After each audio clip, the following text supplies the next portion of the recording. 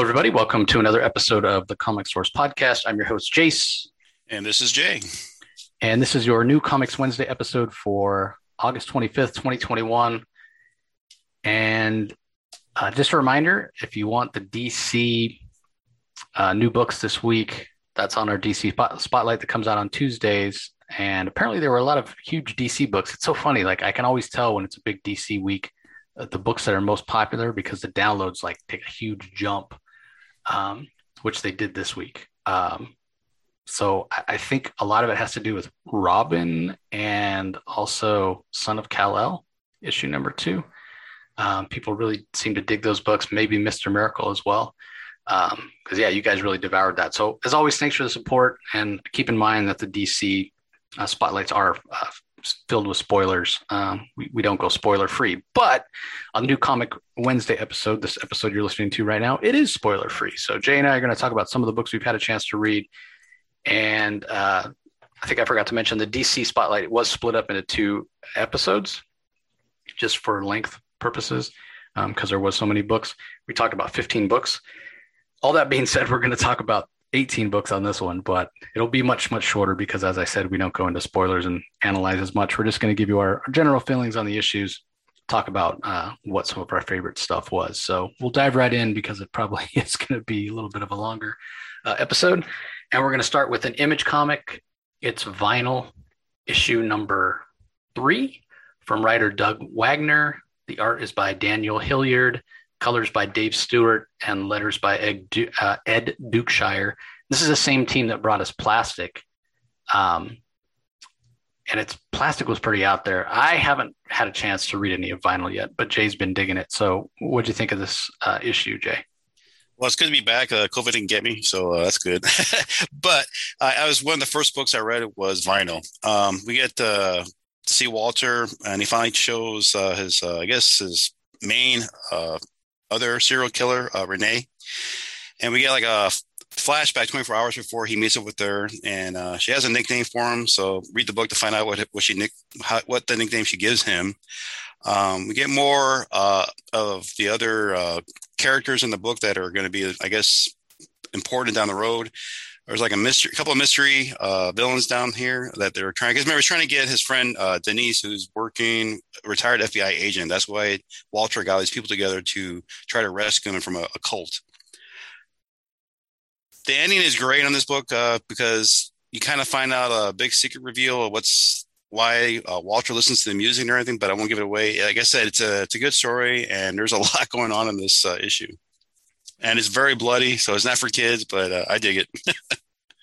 Yeah, it very much has a little bit of a Dexter feel is what I got from flipping through the 3 issues so far, even though I haven't had a chance to read it. So it's not for the faint of heart, but it's kind of dark humor, I guess you'd say. Yeah. All right, first book I'm going to talk about is Amazing Spider-Man number 72 from writer Nick Spencer.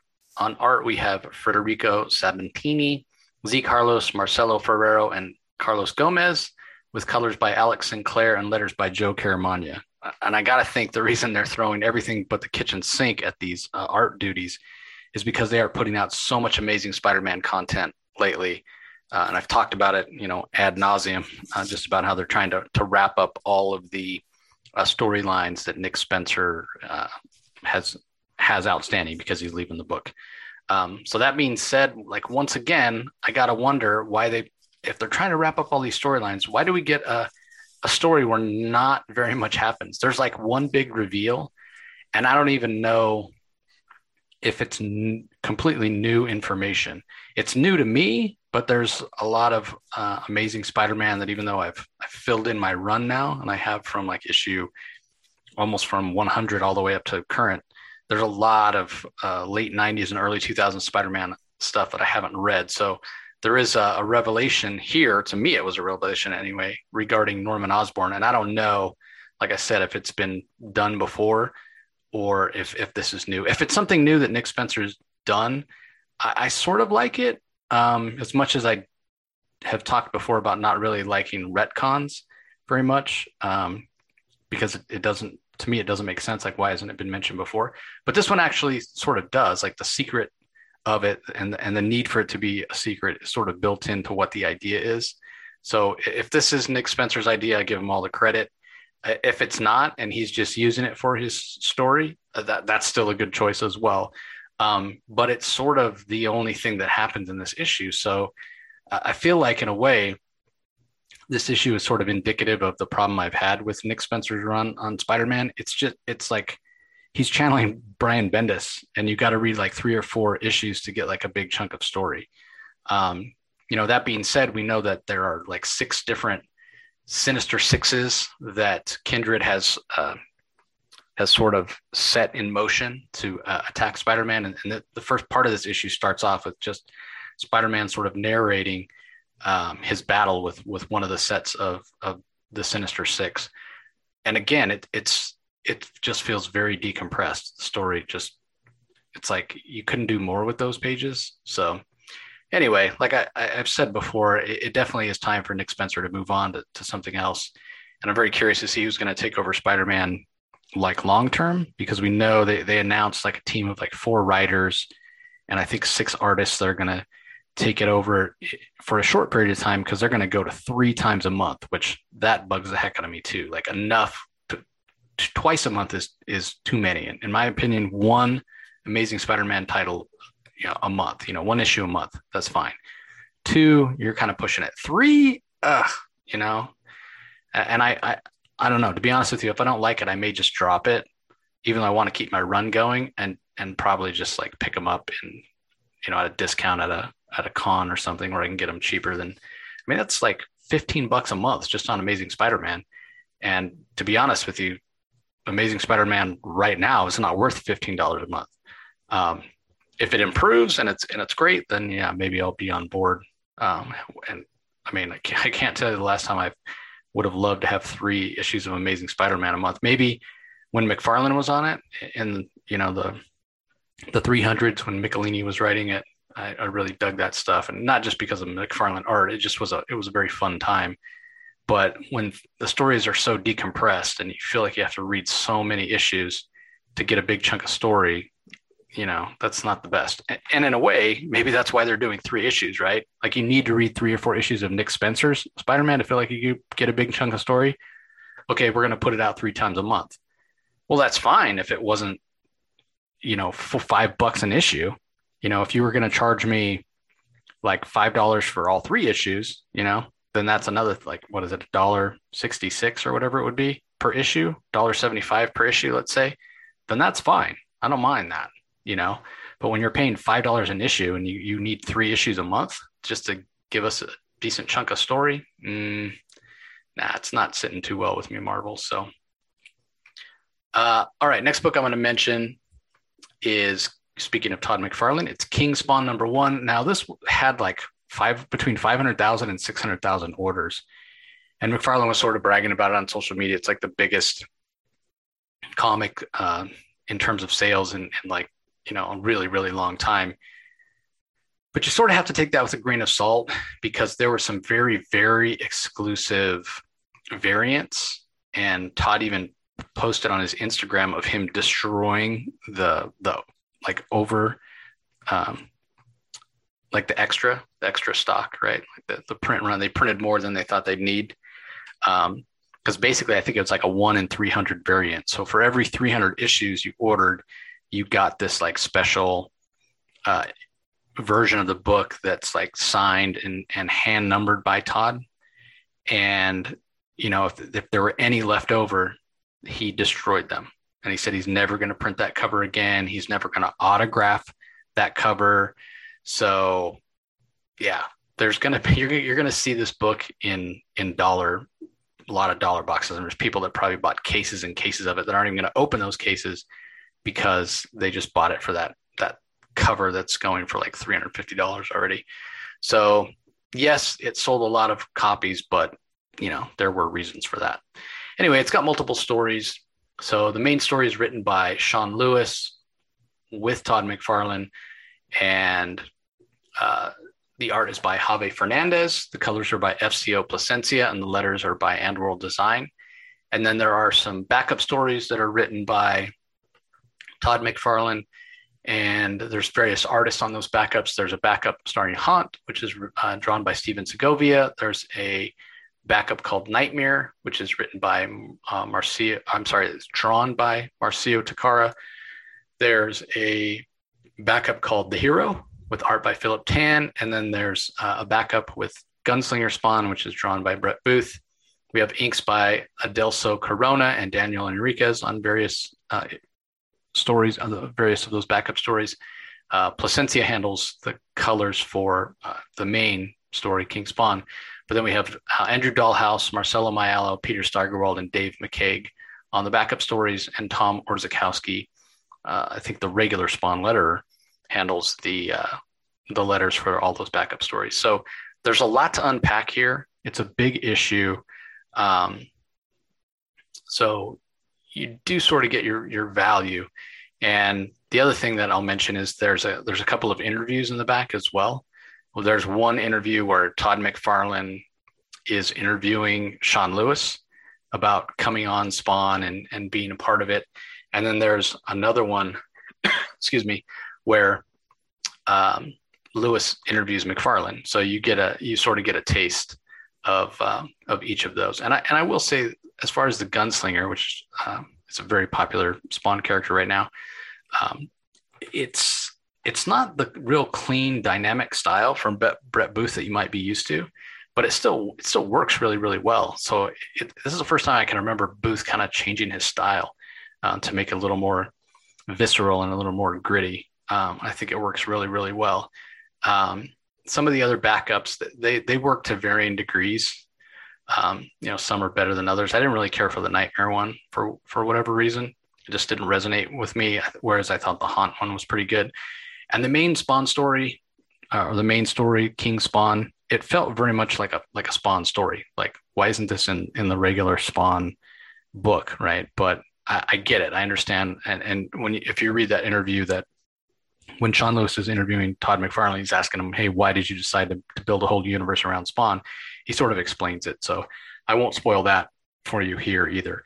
So all in all, do I think it's worth it? Well, I'm going to say something pretty obvious here. If you're a big Spawn guy, you're going to love this, and it's totally worth it. If you're not a big Spawn guy, then no, you probably can skip this, or you can wait. Because again, I think this book was tremendously over ordered, and you may be able to find it in, a discount bin, or maybe not for as cheap as $1, but maybe for like $2, $3, definitely below cover.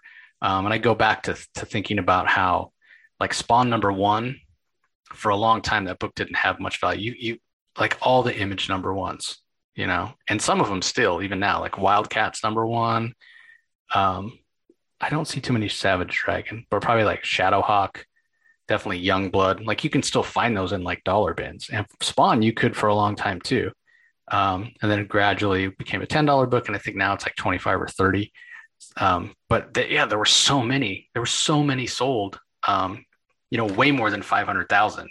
We say 500,000 to 600,000 for King Spawn #1. It sounds like a lot, but back in the 90s, before everybody had a computer in their pocket with access to instant entertainment, where there were more people reading comics, and Spawn #1 sold in the millions. I think it was definitely over 1 million. So there were tons out there, but obviously over time they've all been snatched up, and now it's actually kind of a hard book to find, or at least for a decent price. So I think ultimately that could be what happens if the Spawn universe takes off, right? If people come in later and they figure out, hey, Todd McFarlane has this whole Spawn universe going on, and I really want to get on the ground floor and get those early issues, but it's going to be a while. I mean, it took probably 20, 25 years, if not longer. I mean, Spawn came out in 1992, I think. So we're talking almost 30 years ago for it to creep up to $25, $30. That's not, great return on your $2 investment. So if you're not sure, you can skip it. If you're a Spawn fan, you're definitely going to want to pick it up. Would I pick it up thinking it's going to go up in value? Well, in 30 years, it might be worth $20, So I don't think it's necessarily going to have a lot of value that way, unless you do pick up one of those super rare variants. So, So yeah, I mean, like personally, I go back and forth. I haven't read the entire Spawn series. Um, I have like that I bought off the rack, probably from number one to like number 100 before I dropped it because I stopped reading it like around issue 30. And I just kept buying it out of habit because it was Todd McFarlane. I bought like 70 issues and just kept sticking it in a bag and board and put it in my box and never read it. And now, and a lot of people did that, right? And that's why those are like 1 through 100. They don't have a whole lot of value, but then when you get above 100, and especially in like the mid 200s, they're really expensive because when Spawn got popular again, when it was reaching right around issue 300, and Todd McFarlane was going to break the record from Cerebus from Dave Sim for continuous publishing and number of issues for a creator-owned book. That got everybody, there was like Spawn fever again, and the demand went up, and all of a sudden the issues that nobody cared about Spawn and they didn't have high print runs, all of a sudden they were hard to find. So again, I think this is going to be really dependent on whether or not the Spawn universe takes off or not.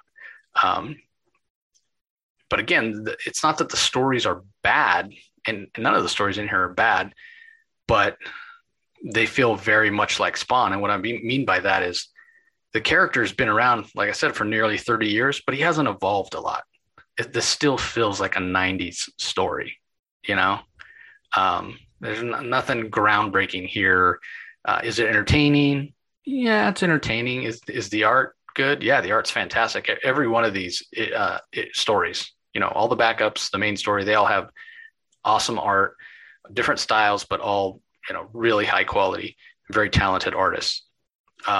But if you weren't a fan of Spawn back in the 90s, it's not like he's changed a lot over the years. It's not like the tone of the story has changed a lot over the years. So again, that's part of the reason I want to go back and read all the Spawn to see if there is any evolution to the character. Because to me, it feels like this. I don't want to say it's stuck in the 90s, but it's still there's a tone. There's sort of a feel that it has that still feels very much like the early Spawn issues that I read. So again, if you're a Spawn fan, I probably recommend it. If you're not, definitely probably can skip it. So. All right. What are we going to talk about next? Oh, yeah. Jay's next book from writer Philip Kennedy Johnson with art by Salvador LaRocca. Colors are by Guru EFX. Clayton Cowell handles the letters. It's Aliens, and we're up to number 6, which is the end of the first arc. So what do you think of this, Jay? I mean, I think we've both really been enjoying this Alien title so far.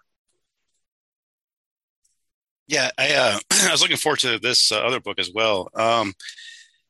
I liked it because we didn't know what happened in the last issue where Iris, the girlfriend of Danny, who's the son of Gabriel, the main character of the story, she shot and killed pretty much Bishop and Gabriel. So we assume from the last issue.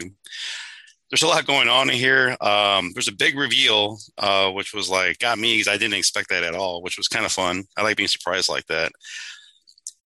Then we find out there's a lot more, backstabbing, of course, because everybody's trying to, it seems like it's a concept of every alien movie. It's like there's always somebody in the corporation that's trying to get that alien to make it into a weapon. I don't know why they just can't figure out it's not going to work ever, but we're still following that type of thing. Danny is good. It's a little sad, I guess, but I kind of saw that coming. The alpha alien the artwork is amazing when they draw that.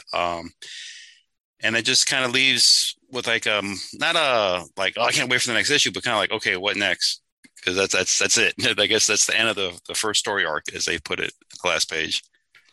Yeah, one of the things about it that's interesting that Philip Kennedy Johnson is doing, I don't know how well it's working, is he's sort of introducing this concept of like the darkness and almost like supernatural type of stuff. And I don't know that that's working, it's almost like he's trying to inject a little bit more horror.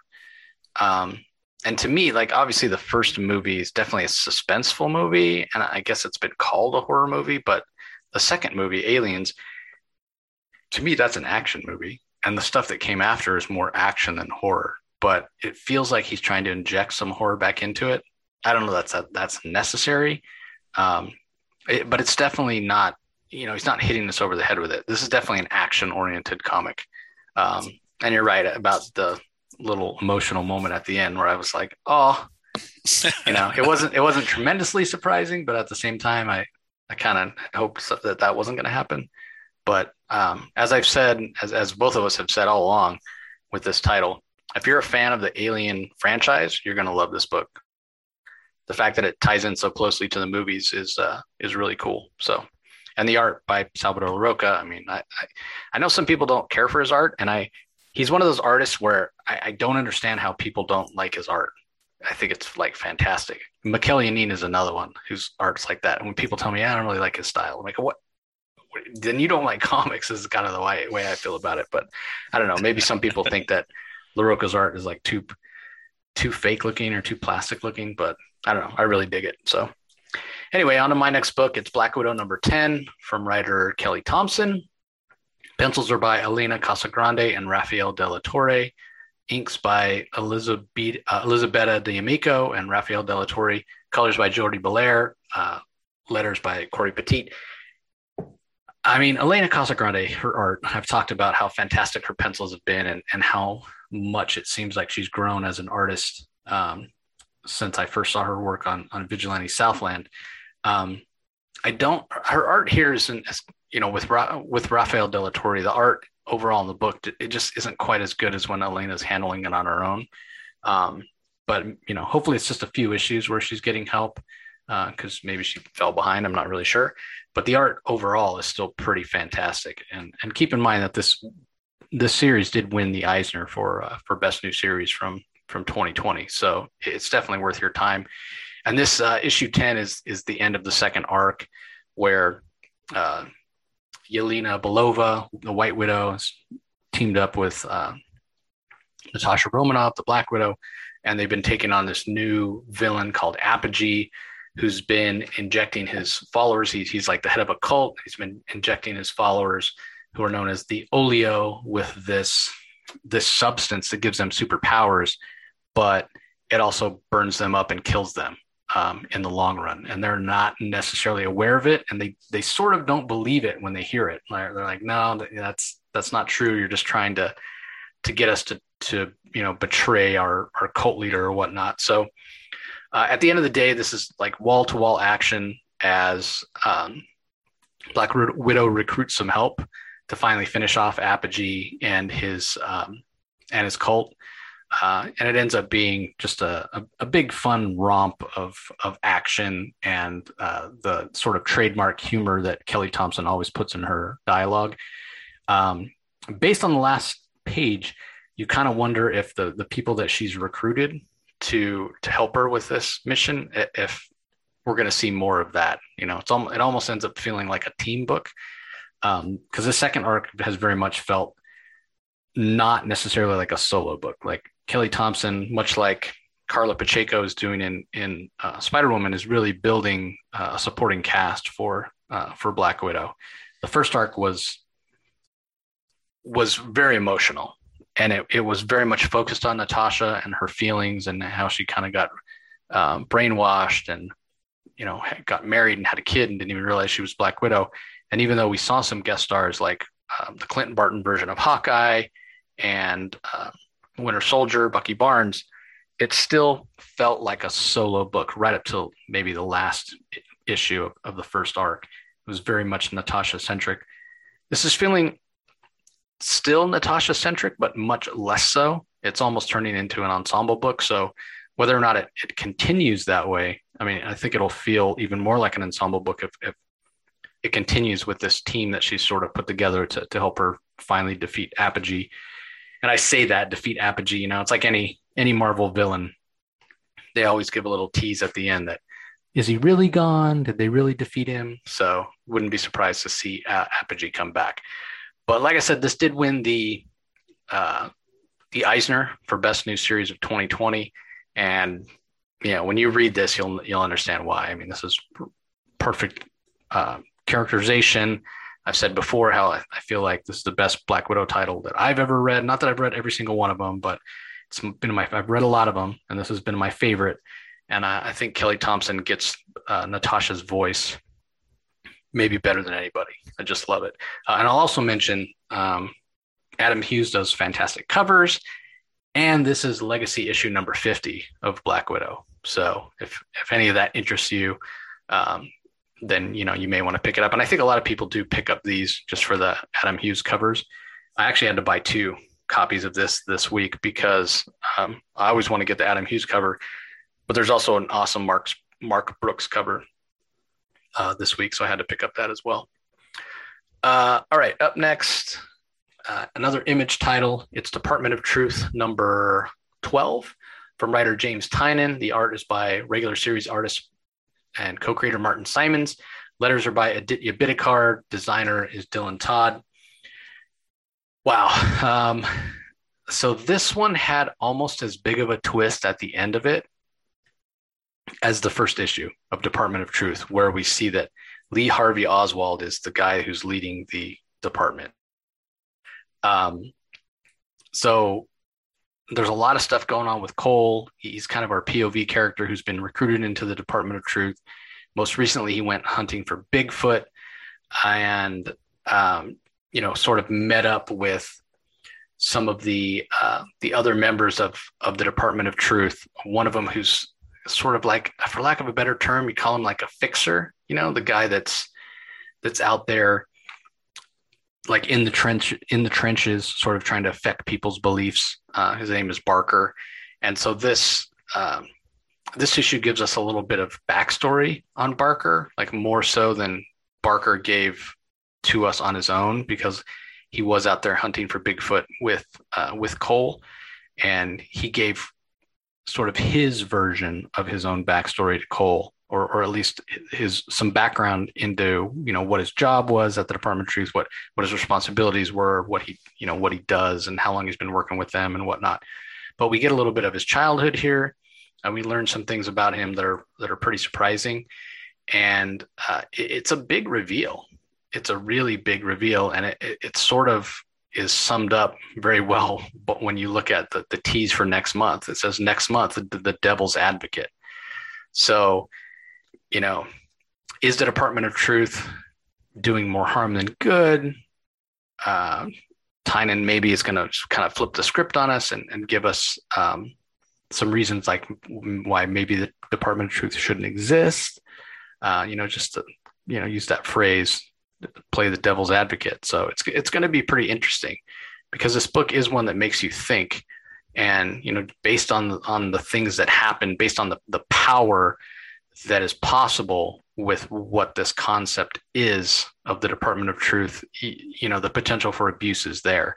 Just to remind everybody, if you don't have any idea what I'm talking about, the Department of Truth is this secret department in the U.S. government where they try to debunk conspiracy theories. So the whole series postulates that if enough people believe something, that it actually manifests in reality. So if you get enough people believing the conspiracy theory, for example, that the earth is flat, the earth literally becomes flat, at least in the area where all those people are believing it, right? Like if you believe in, enough people are believing in Bigfoot or the Loch Ness Monster, those things become reality.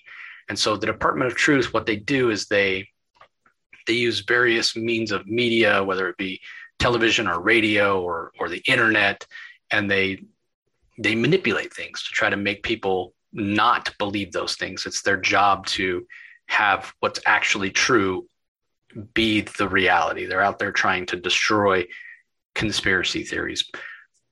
But it's dangerous, right? You can sow disinformation. You can make things not true actually become true if it's in their best interest. So they're out there manipulating reality and playing God in a way. So yeah, obviously you don't want people to believe in things that are terrible, like, black-eyed children or, I don't know, Bigfoot, or I'm trying to think of other great, like UFO abductions. You don't want people to believe those things because it's going to actually harm people. But when they could possibly, and I'm sure Tynion's going to tell this story eventually, is something that is true, and then the Department of Truth, they don't want people to believe it, so they obscure it and they spread disinformation to make less people believe it, so it disappears from reality. So that power in the wrong hands can be obviously abused, and I think that's sort of what this arc is going to be about, and that's where the whole idea of devil's advocate and the title for the next issue comes in. So it's a title that definitely makes you think, and it's a title it's a pretty heavy read. Like you definitely have to pay attention, or you can get lost real easily. And the art by Martin Simons kind of contributes to that. It's not the cleanest art. It's much more of a sort of impressionistic watercolor art. So that kind of contributes to that feel of, man, what's going on? It definitely suits the book because it gives it this kind of weird conspiracy theory mood. With clean art, it would feel completely different. So, all right, up to the next book we're going to talk about. Big hit. Everybody reads it except me, apparently. It's Ice Cream Man number 25 from writer W. Maxwell Prince. The art is by Martin Morazzo, colors are by Chris O'Halloran, and letters are by good old Neon. And I think, they're celebrating the 25th issue by making it oversized. So I think there's a couple of, it's double size, 40 pages instead of 20. And I think there's a couple of stories here. So I know you're a big fan, Jay. What'd you think of Ice Cream Man 25? I always look forward to this book as well. I just like his mind. I don't know where he comes up with these ideas, but Prince is pretty twisted. I love the cover because it's got the plane crash. No spoiler, but you got to look for the ice cream man. He's actually like hanging on and just like waving on the top of the wing of the plane. So you got to look for the covers. There'll be little surprises like that on there. The title of this is called Certain Descents. And as the cover shows, it's a plane that's, falling down. The whole idea of the story in this is you'll have the view of the pilots and how they see how they're going to die. Some of the passengers, their view, how things are going to happen. And then the big cool thing about it, though, is people on the ground, how they see the plane. Because you have someone that kind of keels over and, is dying, looks up, and instead of seeing an airplane, he sees an angel. So it's all in their perspective of how they see this plane coming down. It's trippy. I enjoy it because I always enjoy the book. You think there is some dialogue going between the two pilots, but you find at the very end it's different from what you assume because they find the black box. They got a coyote, bringing people, across the border, and they're all speaking Spanish. They don't translate it, so that's kind of cool. And then what they see, what they see. They don't see the airplane. They see something totally different. And like I said, it's one of those issues I always look forward to. And you said it's a double issue. I guess, like you said, they're celebrating their 25th issue. If you go to the very back, there's like it's like the afterworld, and everybody gets judged down there. And the last person we seen being in front of the judge of a court is Ice Cream Man for his sins of what he's done. And they just leave it like that. You're like, and they just tell you, hey, you might come back to the story, we might not, but we'll see you next issue. I'm like, it's like that's about right. That's about right. Yep, that sounds like this creative team. All right, so I enjoy it. It was fun. All right, well, on to my next book that I'm going to talk about. It's The United States of Captain America number 3. We have the main story, which is written by Christopher Cantwell with art by Dale Eaglesham. Colors are by Matt Milla and letters are by Joe Caramagna. And then we have the backup, which is by Darcy Little Badger. I think she wrote the backup in last issue as well. Pencils in that one are by David Cutler. Inks are by Roberto Poggi. And then same colorist, Matt Milla, and same letterer, Joe Caramagna. Very appropriate that a Native American wrote this because it has a Native American version of Captain America, which is fantastic. This is my favorite of the new Captain Americas that have been introduced so far. I just loved it. So I'm really enjoying this story. I know some people want to spin this into saying that Captain America hates the American dream and he's woke and doesn't love America anymore. That couldn't be further from the truth. He still stands for the same thing he's always stood for, freedom and equality and helping one another. The classic American ideals that aren't based in politics, basically, is what it's the same thing that he's always stood for. So I think the people that say Captain America is saying he hates America, that he never said that. Like, go back and read that first issue. I know there are people going on various news programs saying that, and I guarantee you not a single one of them read the issue. They're just trying to stir up the pot like they always do. Because when you read this, again, he's standing for the same things that he's always stood for, and he's inspiring, which is that's Captain America. That's who he is. He's inspiring others to put on the stripes, as they say in the book, to take the name Captain America and adopt it as their own, and do whatever they can to help their fellow man. And when you talk about a Native American doing that, I think it's even more powerful. And the backup story is his sort of origin and how Cap inspires him. And it's just fantastic. Like, if anybody deserves to wear the mantle of Captain America and call themselves Captain America, it's a Native American, right? It's an indigenous, somebody who is a descendant of the indigenous people that lived in America. So I love that. And I would love to see more of this character, Joe Gomez, Captain America, and his costume's cool. And Christopher Cantwell did his homework in terms of talking to some Native American Kickapoo consultants that he gives credit to in the book, Keith Blue Cloud and Mosea, I think is how you pronounce it, Blue Cloud, that gave him some information and probably made sure that the costume was authentic and whatnot. So I thought it was really great. If I have any nitpick on it, it does feel like a bit of a jump between issue 2 to this one, and the whole story. I mean, I know it's supposed to be kind of this road trip story of Sam Wilson and Steve Rogers hunting for Cap's stolen shield, and like kind of like a road trip, like Captain America crossed with Easy Rider. But the problem is that Christopher Cantwell wants to cover so much ground, because he's only got 6 issues, that it feels a little bit choppy. And I know I'm nitpicking here because I still really, really enjoy it. But the reason I'm nitpicking is because it's so good that I want more. Like, I want those parts that feel choppy. I just want more of this. Like, it needs to be 12 issues instead of 6. So the story has a little more room to breathe. And we get a few more character moments, because Cantwell actually does a pretty good job with the characterization of Cap and with Sam Wilson, and they have such a great friendship. And he's done it a couple times in the first issues where the guys are giving each other a hard time, even, and you think, who's gonna like talk smack to Captain America? Well, if anybody is, it's Sam Wilson.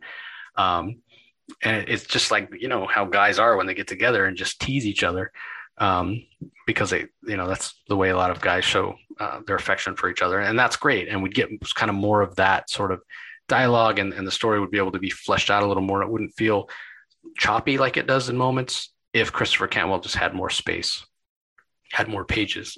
So I kind of forgive him for it. I understand why it's that way. And I just selfishly wish that, we got a little bit more. So really underrated book.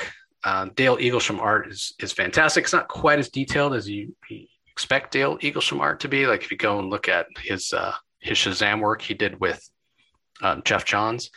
And I think I heard that Ron Lim is actually filling in on an issue of the United States of Captain America. I'm not sure if it's issue 4, issue 5, but probably to give Dale a bit of a break. But overall, great issue. Like I said, I love the backup by Darcy Little Badger. I was glad we got it, because like I said, when I read the first story, like, man, I really want more of the Joe Gomez Native American version of Captain America. And at least we got his sort of origin story and how he got inspired by the Steve Rogers Captain America. So that was good. Definitely a book I recommend. All right, up next, I'm going to talk about an Image book. I've talked about each issue of it so far. It's a 6-issue mini. It's called Made in Korea. It's written by Jeremy Holt. The art is by George Schall, letters by Adam Willett. And it's basically the story about this future world where most of people are sterile. It's not like the end of the human race and everybody's sterile, but most people can't get pregnant, can't give birth. So what a lot of people do is there's these very advanced sort of androids that people adopt, and they're small, they're like child size. And this scientist that works in the factory in Korea that develops these things develops like an experimental one that he gives like artificial intelligence to, and it's much more advanced than all the ones that he or his company has produced before. And he sends it out as sort of like a hey, let's see what happens in the world experiment kind of thing, and then realizes what a mistake that is and goes and tries to retrieve it. But in the meantime, the people that have adopted this android have fallen in love with it, and the scientist, doesn't have the best social skills, and just how awkward he is makes the family suspicious. So they report him to the police, and he's trying to figure out how to get the experimental android back. Meanwhile, the android has been sort of co-opted by these two other kids in high school who they don't have the best interests of their fellow students at heart. I'll just put it that way. They're very much malcontents, and they have their sort of issues. So it's sort of in a way ripped from the headlines, if you will, and really explores sort of the way America is now, even though this is in the future. It's sort of a throwback to some of the things that we deal with in social situations, especially for teenagers.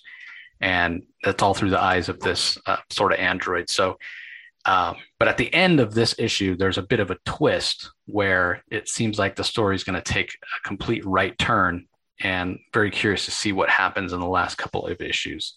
So even though this is a story about an android, it's a very human story that deals with very real emotional and current social issues that really affect us, at least in this country, in America. So it's very interesting, especially when it's like, oh, it's made in Korea, it's written by Jeremy Holt, who is of Asian descent, I believe. So to see it be so on the nose is pretty interesting. So I read the first issue. Like I do a lot of Image first issues. I'm kind of curious, where's this going to, what is this about? I hadn't heard anything about it. And the first issue was done so well, and it pulled me right in because the narrative is really engrossing. And it's very subtle, like the social commentary in here. It doesn't hit you over the head. It just kind of presents the story, and you see the influences, and you see the way it's affecting the android and the other people in the story. The events that happen and how they mirror events in our own lives or in our own world. And it makes you stop and think, like, what are the consequences of some of these choices that people are making? So another book I really, really recommend that I don't hear a lot of people talking about. All right, up next, we have Siphon number 2. And if you missed it on last week's Top Cow Thursday, I sat down and talked with Patrick Meany, Mohsen Ashraf, and artist Jeff Edwards, who comprise 3/4 of the creative team. Well, I guess maybe I should say 60% of the creative team, because we have John Kalis on colors and then Troy Petrie on letters. But it's from a story by Mohsen. Patrick and Mohsen write it, and then Jeff handles the art. And like I said, we dove into issue 1 and talked about some of the big themes of the story. And if you're not familiar, basically, there are these beings throughout time, or these people throughout human history, who they're called siphons, and they have the ability to siphon away emotional pain from other people. And it's a good gift to have, but obviously there can be some drawbacks to it. And we talked about that in the interview, right? Like if you're trying to be altruistic and you're taking away other people's emotional and physical pain to make yourself feel better, to feel like you're doing something, is that really, if you're doing it more to make yourself feel better because you're doing something positive, is that really, do the end justify the means, sort of thing? And the siphons that do draw this power from other people, they can use it like superpowers. It extends their life. It gives them strength and vitality. And they can even, like blast it out and force blast to hurt other people and things like that. So it's an interesting title. And we learned all that stuff in the first issue. And like I said, I talked to the creative team about it, so you can go listen to that episode. But this second issue was wildly different than the first in a way. But I really enjoyed it. What did you think, Jay? Well, like I said, the first issue, I didn't know what to expect. I was like, well, I guess I'll read it. It was actually pretty good. It was interesting. The second one, I liked it a lot too, because I think we're getting more of Silas. He goes to meet, I guess, Antonio. I guess he's been doing it for a long time, and as you kind of figure out, there was a predecessor that he had, but he took her out. So we know he's not a good guy off the bat. We already know he's not good. But he gets him to his loft, I guess, and he starts, asking him a question, like a scenario. What would you do if this? And he's like, well, and it kind of reveals a lot more about the other character, I think. But he tells him, like you were saying, that if you take all these bad emotions, eventually it's going to break you down. That's why he looks tired and older, because he says you can't do that all the time. And he kind of takes him under his wing to show him, the ropes of how to use the power and how to take other emotions instead of just, sadness and depression and fear. And he kind of tricks him in the story because it's all about, money and greed. As if I go figure that, because he says, how do you think I, afford all this? So he kind of uses him, and we'll see where it goes from there. But it's a good story. Like I said, I just can't really say too much about it because it'd be a lot of reveal if I tell you what's going on in the story. But he manipulates him a little bit, but I think he kind of figures out at the end what's going on. Yeah, and we know that Anthony's not a good guy. I mean, we saw that in the beginning of the first issue when he attacks the previous person, the previous siphon before Silas gets the power. We see her give Silas the power at the beginning of the first issue after Anthony attacks. So it's not a surprise. It's not a reveal that Anthony's a bad guy. When he finally shows his true colors to Silas, it's, we already know he's a bad guy. So yeah, good character interaction. And, when I talked to the guys about what they were most excited for, they talked a lot about issue 3. And talked about how I was sort of inspired by the movie Inception and how crazy things get in issue number 3. And it's a 3-issue series, so there's only one more issue to come. But I definitely hope it sells well enough that we get more arcs, because I think it's a good story. And the art by Jeffrey Edwards and the colors by John Kalis are absolutely spectacular. All right, on to our next book. It's Silver City number 4, first Aftershock book I'm going to talk about for this week. It's called Betrayal. It's written by Olivia Cortaro Briggs. Luca Merli does the art and colors. Dave Sharp does the letters. I've loved this book from the first issue.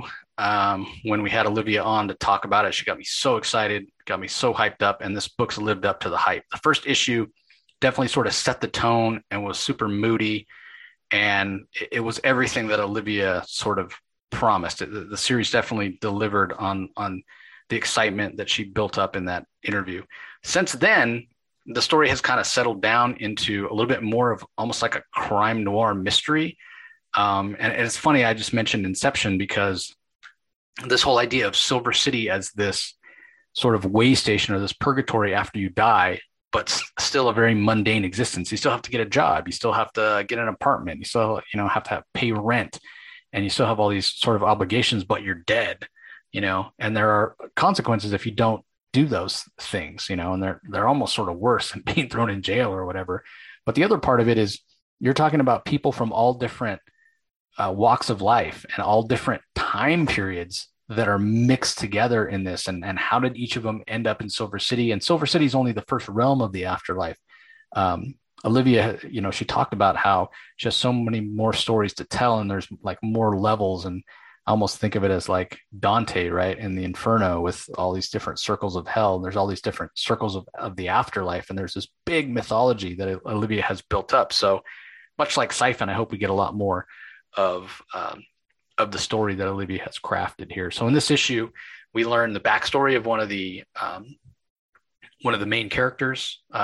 Rue is the main character, but one of her allies throughout the entire story so far has been Mickey, and we kind of see how he died, and we learn a little bit more about Rue's powers, and Mickey seems to have a lot of knowledge, and he's definitely a resource for Rue, and it continues to build. Each issue has really built on the mythos, right? And in this one, we sort of learn that there's this, I don't necessarily a cult, but it's definitely an organization that seems like they're sort of taking advantage. They've learned how to take advantage of other people in Silver City. They've learned how to sort of bend the rules in their favor, and not in a good way, for the way that it affects everybody else. So I'm really looking forward to the next issue, which is issue 5, and I think that's the final issue. But again, I'd be really surprised if we didn't get another arc. Because the other thing that's really interesting, because this isn't really hinted at all in this issue and hasn't been throughout. I mean, we know Rue seems to have powers beyond what any of the others do, and there is something any of the others in Silver City do, and there is something that's specifically named or that she's labeled by Mickey in this, and we don't know exactly what it means yet. But when you look at the next issue page in the back of the book, and we see the cover for issue 5, again, I'm not going to give it away, but Rue looks very different. There's something about Rue that's very different on that cover that hints about where she might have, like why she has these powers, why she's different than anybody else, and maybe she has a different origin. Maybe she isn't actually human. I don't know. But again, the mythos, the world building, it's just fantastic. Like, give Olivia Cortero Briggs, you want to talk about needing more than one issue a month, but give her as long a runway as she needs to keep telling this story. Because I would read this title for years. It's just fantastic, and I want to know. I want all the answers, but I'm patient enough. I mean, to me, this is just as good as like building up mythology from really fantastic long running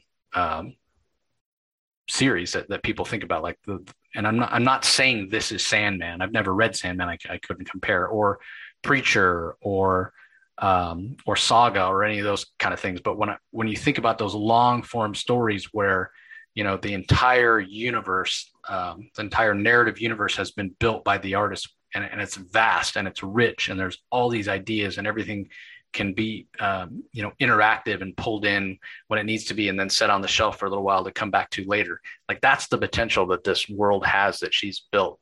And I just hope she gets a chance to explore it all, even if it does take years. So hopefully it comes back, and hopefully it comes back quickly, because I don't want to wait. I don't want to wait years.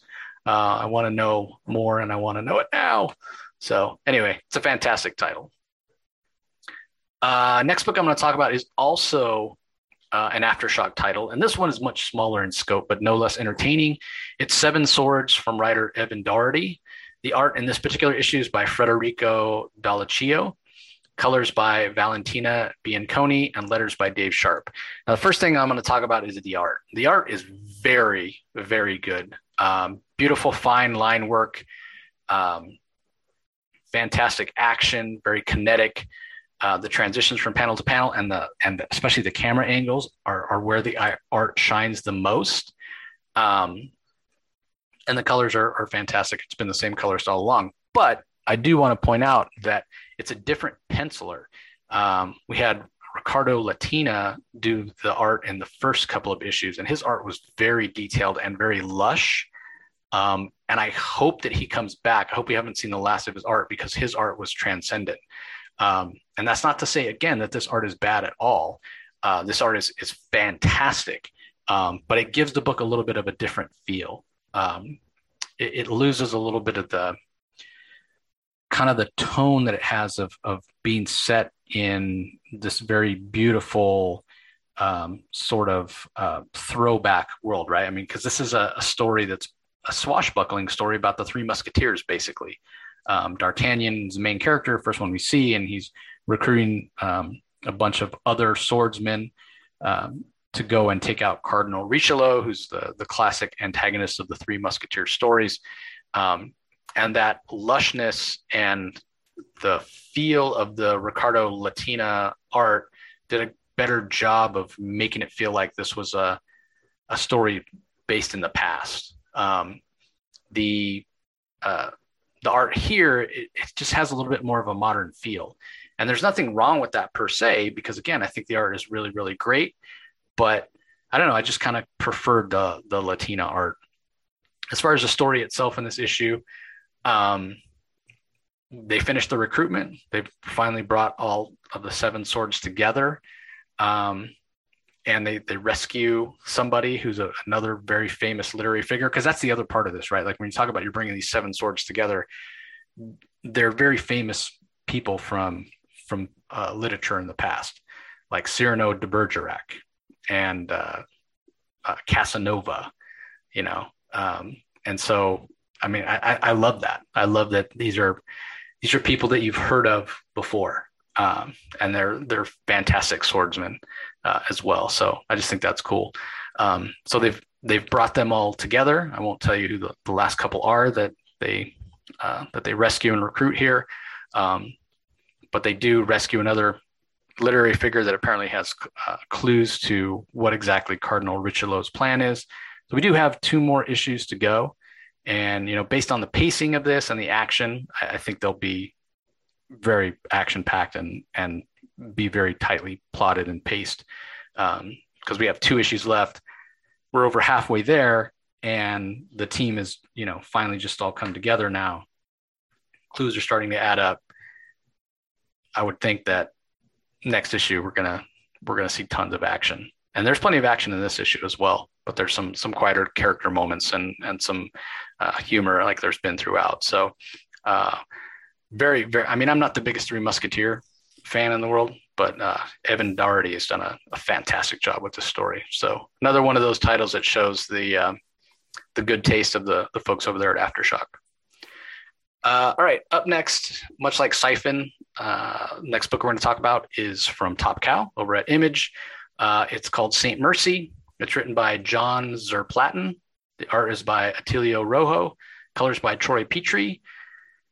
And I think Jay liked this one more than me. It's sort of a mashup between like ancient Incan, which were kind of the indigenous people of Peru 500 plus years ago. So there's half the story is told in that time, and the other half of the story is Old West. And I vastly preferred the Old West story. But I don't know, I'm just not a big fan of those sort of like indigenous stories from like the Mayans or the Aztecs or the Incans. I don't know, this stuff's just never interested me. But you really dug it, Jay, so give us your thoughts. Yeah, I was kind of looking forward to this because, like I said, it does with the Incas, and I knew it was going to be like some Western thing. I was like, well, how are they going to kind of tie that together? That's what I was curious about. I was like, how are they going to tie all this together? I liked it. Like I said, the art was not terrible. I think they could maybe do a little more like detailed, I guess, with some of the stuff, but that's all right though. I mean, I still enjoyed it. We know we go from the past, so we go to like you said, 500. We go to the Inca period, and then we go back to I guess 1871 in Arizona. So it's like kind of going back and forth. And I guess the main character, I guess we don't know yet if she's in both timelines or whatnot, but we know in the Western days, they're in charge of taking care of the riches from that time period. It's pretty much like I said, because I don't want to give away too much of the story, but it's got me kind of interested. I'm kind of hooked on it because I want to see where they go with it, I guess. I just want to see how they're going to, tie it together and what's going on here. Yeah, it's really interesting because when we see the main character, Saint Mercy, I mean, I'm almost positive it's got to be the same person. Right. I mean, it looks exactly. She's being set up to be sacrificed back in the day, like the Incans did. And then all of a sudden she's in 1871. I'm like, oh, is she reincarnated? Like what exactly? And then you sort of find out that that's not exactly the case. But what is she doing in Arizona? And there's the whole idea of people in Arizona not accepting her because they think she's Mexican. She's not. She's Peruvian, but that doesn't matter to them. All they care about is her and her father aren't white, and so they're prejudiced against. So, but yeah, I love the Old West part of the story because it felt very much like a Western.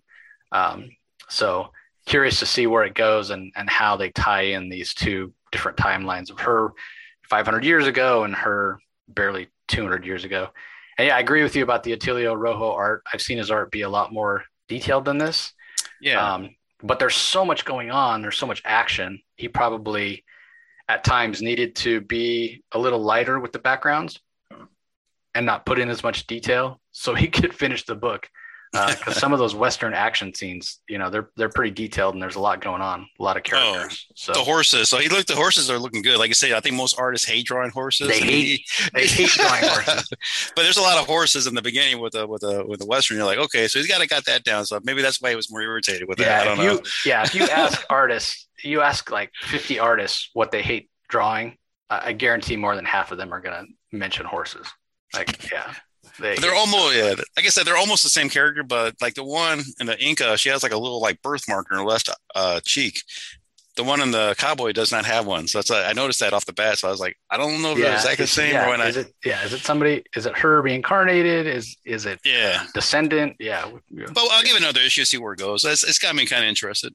Yep, definitely. All right, up next we have Winter Guard #1 from writer Ryan Caddy. Main story art is by Jan Basildua. Colors are by Federico Blee. Letters by Ariana Mayer.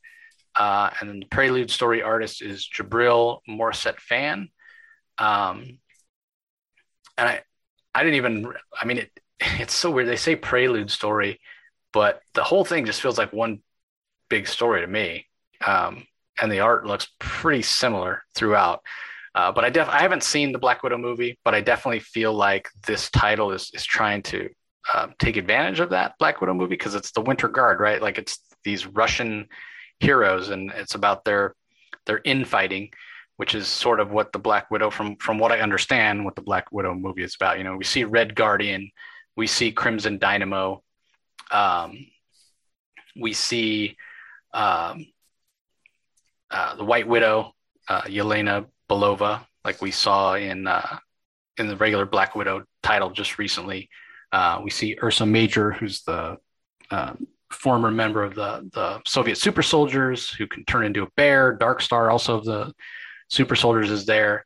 Vanguard is there. I think I mentioned Crimson Dynamo already. So, yeah, I don't know a lot about a lot of these heroes, right? I know the Soviet super soldiers pretty well from back in the 80s, but I haven't been reading enough Marvel in the last 20 years to really know all these characters really, really well.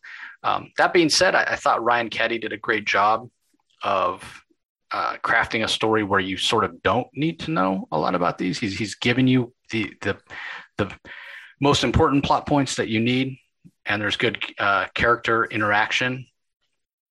But I don't know if my interest in these characters is high enough to come back for a second issue. I probably will come back for a second issue just because I do think that this is written that well that it kind of deserves me to come back for another issue. But I don't feel like super compelled to come back for another issue, if that makes sense.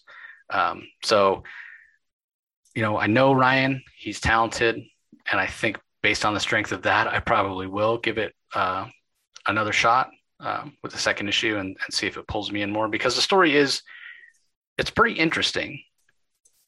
And if this were a story that was being told with characters that I was invested in and, you know, knew a lot about, I probably would be in for sure. But that's like the one thing holding me back. And, you know, I just want, that's why I say it definitely feels like this title was basically built to take advantage of the Black Widow audience, basically. And again, I haven't seen that movie, so do I really care that much? Maybe not. Anyway, next book I'm going to talk about is Mom, #2, or Mother of Madness. It's written by Amelia Clark and Marguerite Bennett. It's drawn by Layla Liez. Principal, contributor, and producer is Isabel Richardson. Colors by Triona Farrell. It's lettered by Haley Rose Leone. And it's a bit of a mess. The first issue was also a bit of a mess, but it felt a little more compelling. This does move the narrative forward, and we do see the character of Mom.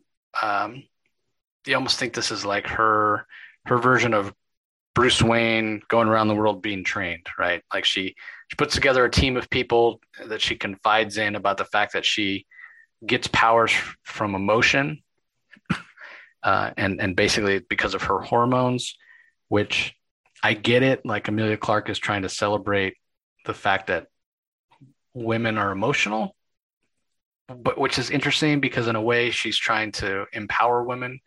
And it's a big theme in this book about how women aren't weaker and all that. And I'm all for that. But I don't know, does it sort of defeat that purpose by saying women are only powerful when they're hormonal, like she's trying to say that's a good thing.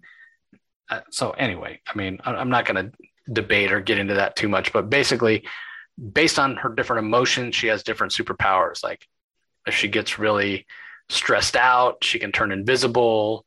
Um, when she gets mad, she like her skin gets like invulnerable. When she's really happy, she can like shapeshift, and so it's just sort of weird. And the further she gets away from her period, the less powerful she is. So again, this is sort of her training day sort of issue where she, like I said, she confides in a bunch of different people and they help her out. She gets a costume and she does training and, try to control her emotions and whatever. But it just feels like a little messy. I think the art is spectacular by Layla Liaz, especially her panel layouts and how she chooses to break up the panels at various times. I think works really, really well. But I sort of feel like and again, Marguerite Bennett is a very fantastic and talented comic book writer, but I feel a little bit like the fact that this is really Amelia Clark's story, that some of the messiness of this may be due to her inexperience as a comic book writer. And that's not to say that, I mean, I hope it sells really well. She has a huge fan base and a huge following. So I hope it does really well, but I just felt like it could have been better. The first issue, frankly, was better. And the second issue, I'd probably come back and check out the third, but if the third issue is more on this level of quality and not up to the level of quality of issue one, I'll probably jump off. And the other thing that kind of bugged me a little bit is when this dropped last month, when the first issue came out, Amelia Clark did a couple of interviews on, I think one on like, what's that show, Live with Kelly and Ryan Seacrest, I think it's called. And she, they talked to her about, creating a graphic novel. And she talked about how hard she worked on it and everything, but she didn't mention any of her collaborators. She didn't mention the artist. She didn't mention co-writer. And it was like she was taking all the credit for it. And that bugged me. And then she also did one of the late night shows. I think it was either the Seth Meyers show or Jimmy Fallon. And it was the same thing. She didn't mention, I mean, how do you not mention that Marguerite Bennett is your co-writer on this, or Layla Liaz is bringing your story to life? So that really bugged me. But again, she's Hollywood. She's an actress. She has a big following. She could bring people in. She could bring in new comic readers, and that's a good thing. But you got to do it the right way. You can't just take credit. This is not all you, Amelia Clark. So that really sort of bugged me. So again, hopefully she learns her lesson, and next time she gets interviewed by a big, national show like that, she'll mention her co-creators and give them the credit that they deserve. All right. Next up, we're going to talk about, or Jay's going to talk about a graphic novel, Punder World, it's called. And I wanted to read this too, because it's by Linda Sedgwick, who I'm a huge fan of. Linda Sedgwick. I have original art from her, and I loved her Bloodstained book back in the day, but there were a ton of books this week, and I was trying to read them, in time to record. And when I opened up Punderworld, I saw it was 177 pages, and there was just no way I was going to have time to read it. But it looks fantastic, and it's Linda Sedgwick, so I'm sure there's plenty of humor, and I'm sure it's worth your time. But this is another Top Cow book, so a little Top Cow heavy. This new Comics Wednesday, which is not a bad thing. So anyway, what's Punderworld all about, and what do you think of it, Jay? Well, like I said, she's a great artist, and she did a lot of Witchblade covers, postal covers. Sunstone is another book that she's coming out with. So I was already a fan, so that's the reason why I read it. But I was like, okay, the Underworld, Hades, okay, I'll give it a shot. But you're right, when it opened up, I was like, 177 pages. But once you start reading it, you kind of go through it, and I was like, because I wanted some more. The artwork is amazing, like you said. Hades is pretty much, his focus around him, the main character. I didn't expect it to be a love story, but apparently it was, so they got me.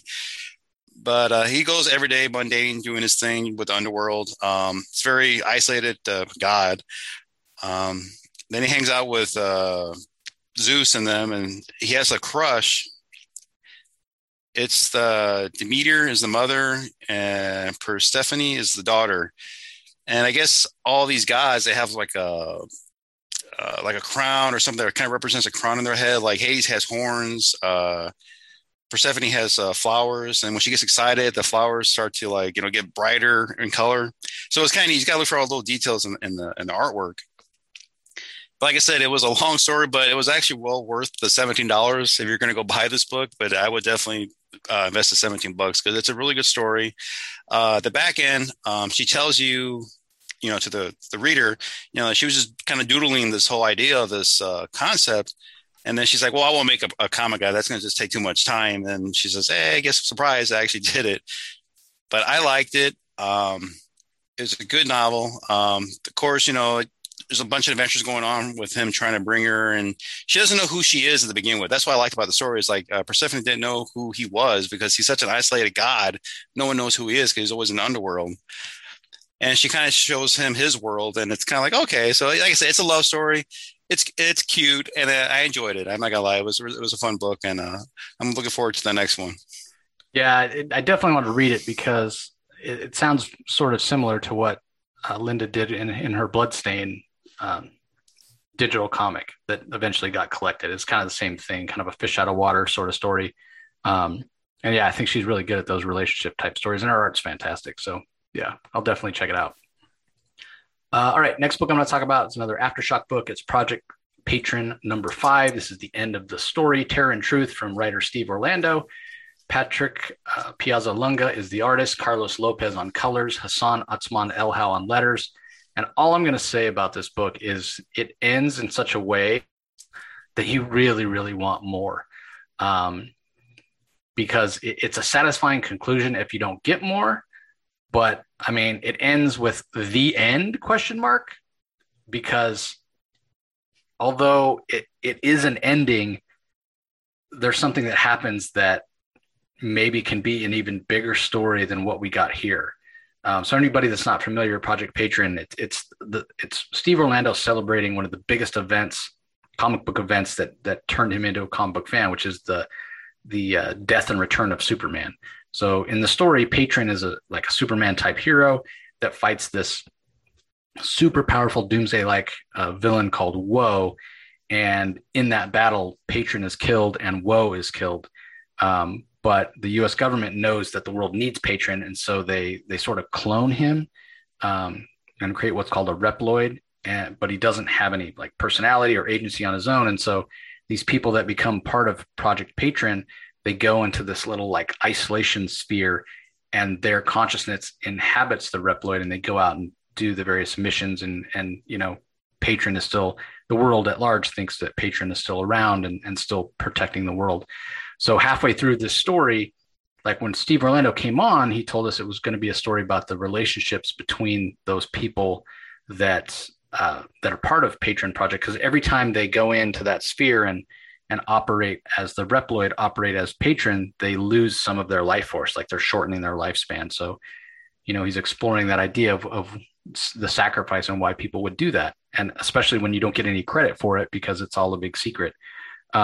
So that's how the story starts off. And then it morphs into something a little more sinister with this kind of megalomaniac, super evil genius and his machinations, because he knows about Project Patron and how he's trying to manipulate things to gain power and influence and financial gain for himself, and how the losses start to mount in the project, and how that team of individuals has to sort of, they're all part of Project Patron, but they're very much individuals and have their own personalities, and how they have to come together in a new and different way in order to kind of save the day. But then, like I said, at the end of the issue, did they really save the day? Was the price the price that all of them have paid throughout the series? Was it worth it? Are we going to get more? So I think we are. Steve Orlando's, I think, a good enough name, and he's been putting out really incredible work this year and the end of last year as well. And I think Project Patron sold pretty well. So hopefully we get more. If we don't, it's still a satisfying story. It's still a story I recommend. And, like a lot of Steve's creator-owned stuff lately, it's really a celebration of the things that he loves so much about comics. If you've been reading his Commanders in Crisis, that's the same thing. His showing his love of the big, epic summer crossover, events with the highest stakes and universes at stake and realities at stake. So hats off to the entire creative team for Project Patron. Patrick Piazzalunga's art has been fantastic throughout. The colors really hit. A lot of emotional scenes. Like some really, really great scenes in full page spreads and a couple great ones toward the end of this issue. So I really enjoyed this. I had high expectations, especially after talking to Steve, and this met those expectations definitely. All right, last book I'm going to talk about in detail, Darkhawk #1 from writer Kyle Higgins. Juan Ramirez handles the art, Eric Arcenega on colors, VC's Travis Lanham on letters. So in the interest of full disclosure, I've never read a Darkhawk comic in my life. He wasn't one of those heroes from back in the 90s that I was interested in. I just never picked it up, but I'm a big Kyle Higgins fan, so I did go ahead and pick this up. This is a new, from my understanding, because again, I've never read it, but I think the guy that was Darkhawk previously was named Chris something or other. And this guy's named Connor. And so this is a completely new character as Darkhawk, but I don't know if it ties in or in what way it might tie in to the old or the previous Darkhawk. I have no idea. That being said, it's an interesting enough story, but I don't think I'm going to be back. And not because I don't think it's good. Because usually when I read a first issue and I don't think it's good, I'm like, well, I got to give it another issue, because I think first issues are so hard to do and you need to see what happens. I think this is good. I just think it's not for me. It's just the characters are interesting enough, but there's just nothing about it that grabbed me. The art is probably what would bring me back. I think Juan Ramirez's art is fantastic. There's a couple of things he does that are really, really cool in terms of framing things, and it especially shows up in the digital where you get a picture of Connor and the only thing that changes is kind of the background. And it's a very great technique, and it looks really, really well, works really, really well in digital. But I don't know, there was just nothing here that felt like really original. And again, if I had more nostalgia for the Darkhawk character, I could see myself coming back. So yeah, ultimately I thought it was probably a little better than average, but I don't know. There's, again, nothing that grabbed me. I'm not looking to add any books. I read so many books already, and that probably has something to do with it as well. If my reading list was shorter, I might be willing to add this because he does look cool. And, Kyle Higgins I'm a fan of his. So I don't know. I don't think I'm going to be back. I say that, but then I'll probably be like, well, it's issue 2. I better give it a try, and end up reading it, and then it'll suck me in. So yeah, I mean, there's some interesting ideas here, and there's some emotion and some really great character moments, but I just don't think, I'm not even sure if I can do a good job of articulating. I feel like I'm not doing a good job of articulating why it was a miss for me. Because again, I think it's a quality book, and technically a very good comic, especially the art, like I said. But I don't know, just felt like it was missing something for me. So, all right. Well, let me give a rundown on some of the other books that are coming out today that you might want to be on the lookout for. I think we talked about all the we did not talk about all the Aftershock books. We have Girls of Dimension 13, number 5, which finishes off that story from Aftershock. And then over at Boom, a couple of books you might want to be on the lookout for. Dune, House of Atreides, number 9 of 12. A lot of people looking forward to that movie. There's also Once in Future, number 19 from Kieran Gillen and Dan Mora. That's the modern King Arthur book that Boom puts out. Also, Something is Killing the Children, number 19. That's one of James Tynan's creator-owned books. Very popular. Also rumored to be coming to a TV set near you. Do they call them TV sets anymore? Anyway, If you're curious about what books we talked about on the DC Comics Spotlight yesterday, Action Comics number 1034, Batman Reptilian number 3, Batman Superman number 21, which is the final issue of that series, Checkmate number 3 of 6 from Brian Michael Bendis. We also talked about Detective Comics 1042, Harley Quinn number 6 from Stephanie Phillips. My favorite DC book of the week, Icon and Rocket Season 1, number 2 of 6. Mr. Miracle, The Source of Freedom, number 4 of 6, which was Rocky's favorite DC book and was spectacular as well. Also, the 5th issue of Robin from Joshua Williamson. Superman 78, number 1 from Robert Venditti, which continues the Donner-verse. Richard Donner, who directed most of Superman 2 and all of Superman 1 and was supposed to do a third film and was going to have Brainiac as the villain of that third film. And then obviously, he had a disagreement with the producers and didn't even finish Superman 2, never came back for Superman 3. But this gives us a chance to see maybe what his Brainiac story would have been like. So I really, really enjoyed that. Superman, Son of Kal-El from Tom Taylor has its second issue, which was, I thought, a big improvement on issue 1. Superman versus Lobo, number 1 of 3 from Tim Seeley, which is a Black Label book. And then a couple of Wonder Woman titles, Wonder Woman number 778 and Wonder Woman Black and Gold, number 3 of 6. Over at, IDW, we have Teenage Mutant Ninja Turtles number 121, as well as a new Transformers series called Shattered Glass, number 1 of 5. From Image, in addition to the books we talked about, we have the final issue of Die from Kieran Gillen and Stephanie Hans with number 19. We have Echo Lands number 1 from J.H. Williams III. And I thought that was pretty spectacular too, but I didn't feel like I had a good enough grasp on the story to talk about it, even in general terms. There's a couple of essays in the back from the creative team that really kind of explain just how big in scope that story is going to be. So give me another couple issues and I'll probably be talking about it on the podcast. We also have Philadelphia number 16. We have Old Guard Tales Through Time number 5 of 6. Oblivion Song by Robert Kirkman is up to number 33. Over at Marvel, in addition to the books that we talked about, Amazing Fantasy number 2 of 5 from Kari Andrews, which was okay. It wasn't quite up to the level of issue 1. Might be done with that series. It wasn't grabbing me. We have Avengers Annual number 1, which I didn't get a chance to read, but that supposedly wraps up the Infinite Destinies storyline that Jed McKay has been telling. So I'm very curious to read that. We have a new Cable series called Cable Reloaded number 1. I read, it was okay. Didn't really feel that I needed to talk about it in detail. Conan the Barbarian number 24. Extreme Carnage Riot number 1.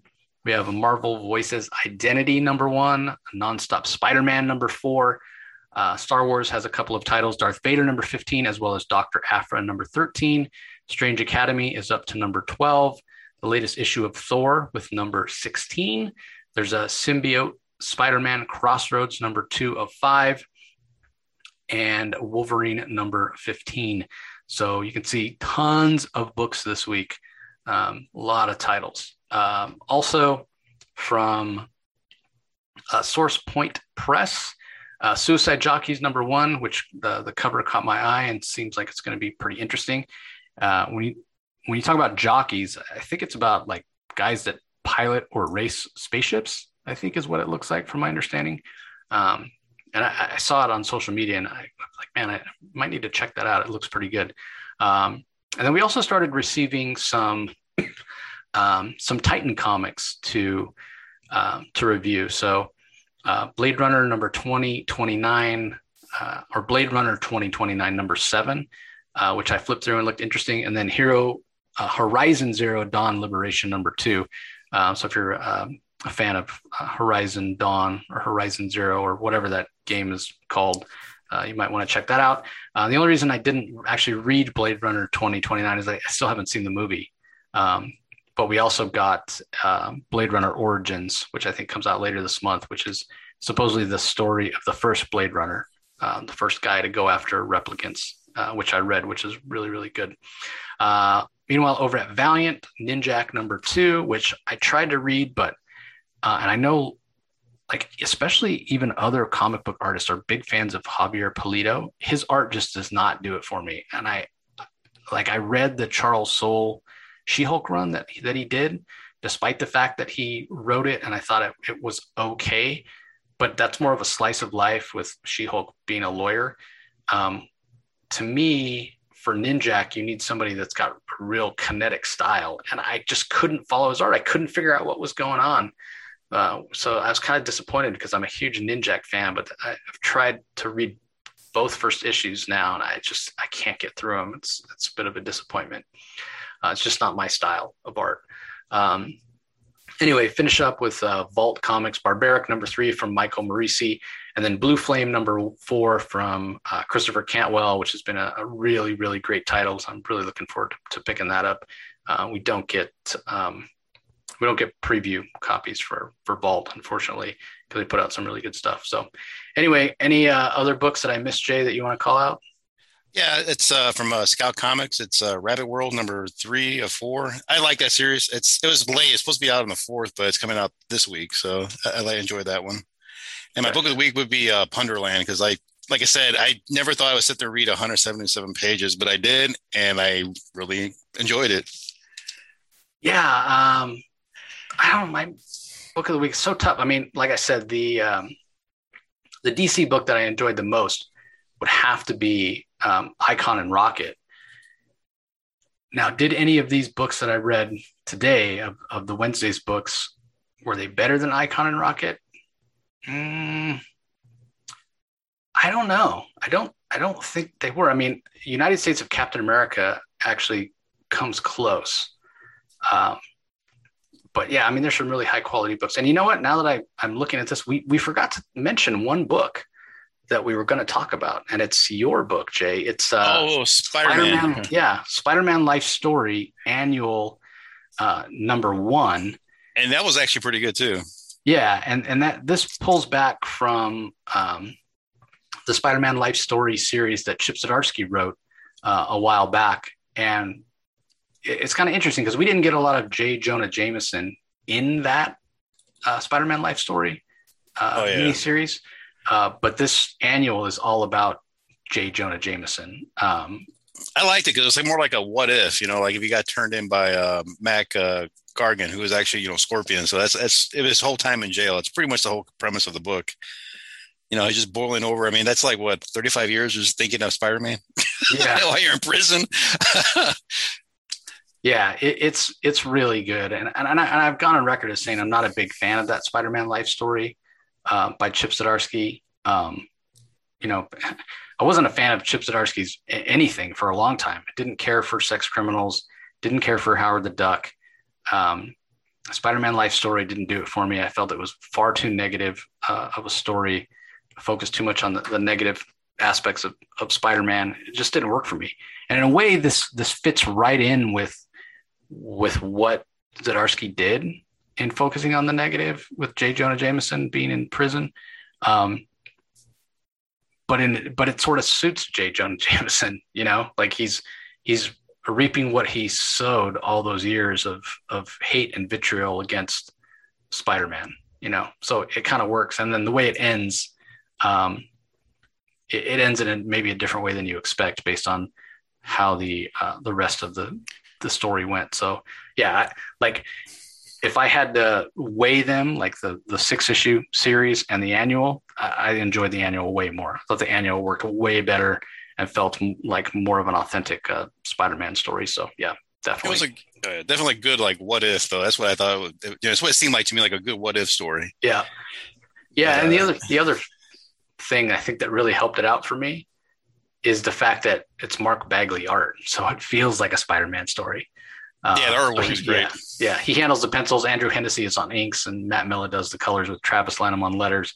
So yeah, apologies for missing that. I'm glad I remembered that it was there. Yeah, it was pretty solid. But ultimately, I'm still going with Icon and Rocket as my favorite book of the week. But man, Silver City, great. Seven Swords, great. Project Patron, great. Made in Korea was great. The Alien book was great. Siphon 2 was fantastic. Absolutely loved the Joe Gomez version of Captain America in the United States of Captain America. So really solid week, really solid. But if I had to only pick, if I could only pick up one book and read one book, it would definitely be Icon and Rocket. So, all right, well, that's going to do it for this episode, everybody. Hope you enjoyed it as always, and we will talk to you next time. Thank you. You can find the Comic Source podcast on Spotify, Apple Podcasts, Stitcher, Google Play, or whichever podcasting app you prefer. Please tell all your friends about us, subscribe, and rate us. The ratings really help with our visibility and our ability to reach new listeners, especially 5-star reviews on Apple. Also be sure to visit us at lrmonline.com to join the conversation, access the show notes, and discover all our other great pop culture content. If you want to email us, the email address is thecomicsourceblog@gmail.com, or you can follow us on Twitter, twitter.com/thecomicsource. Do a search for The Comic Source on Facebook and Instagram to follow us on those social platforms.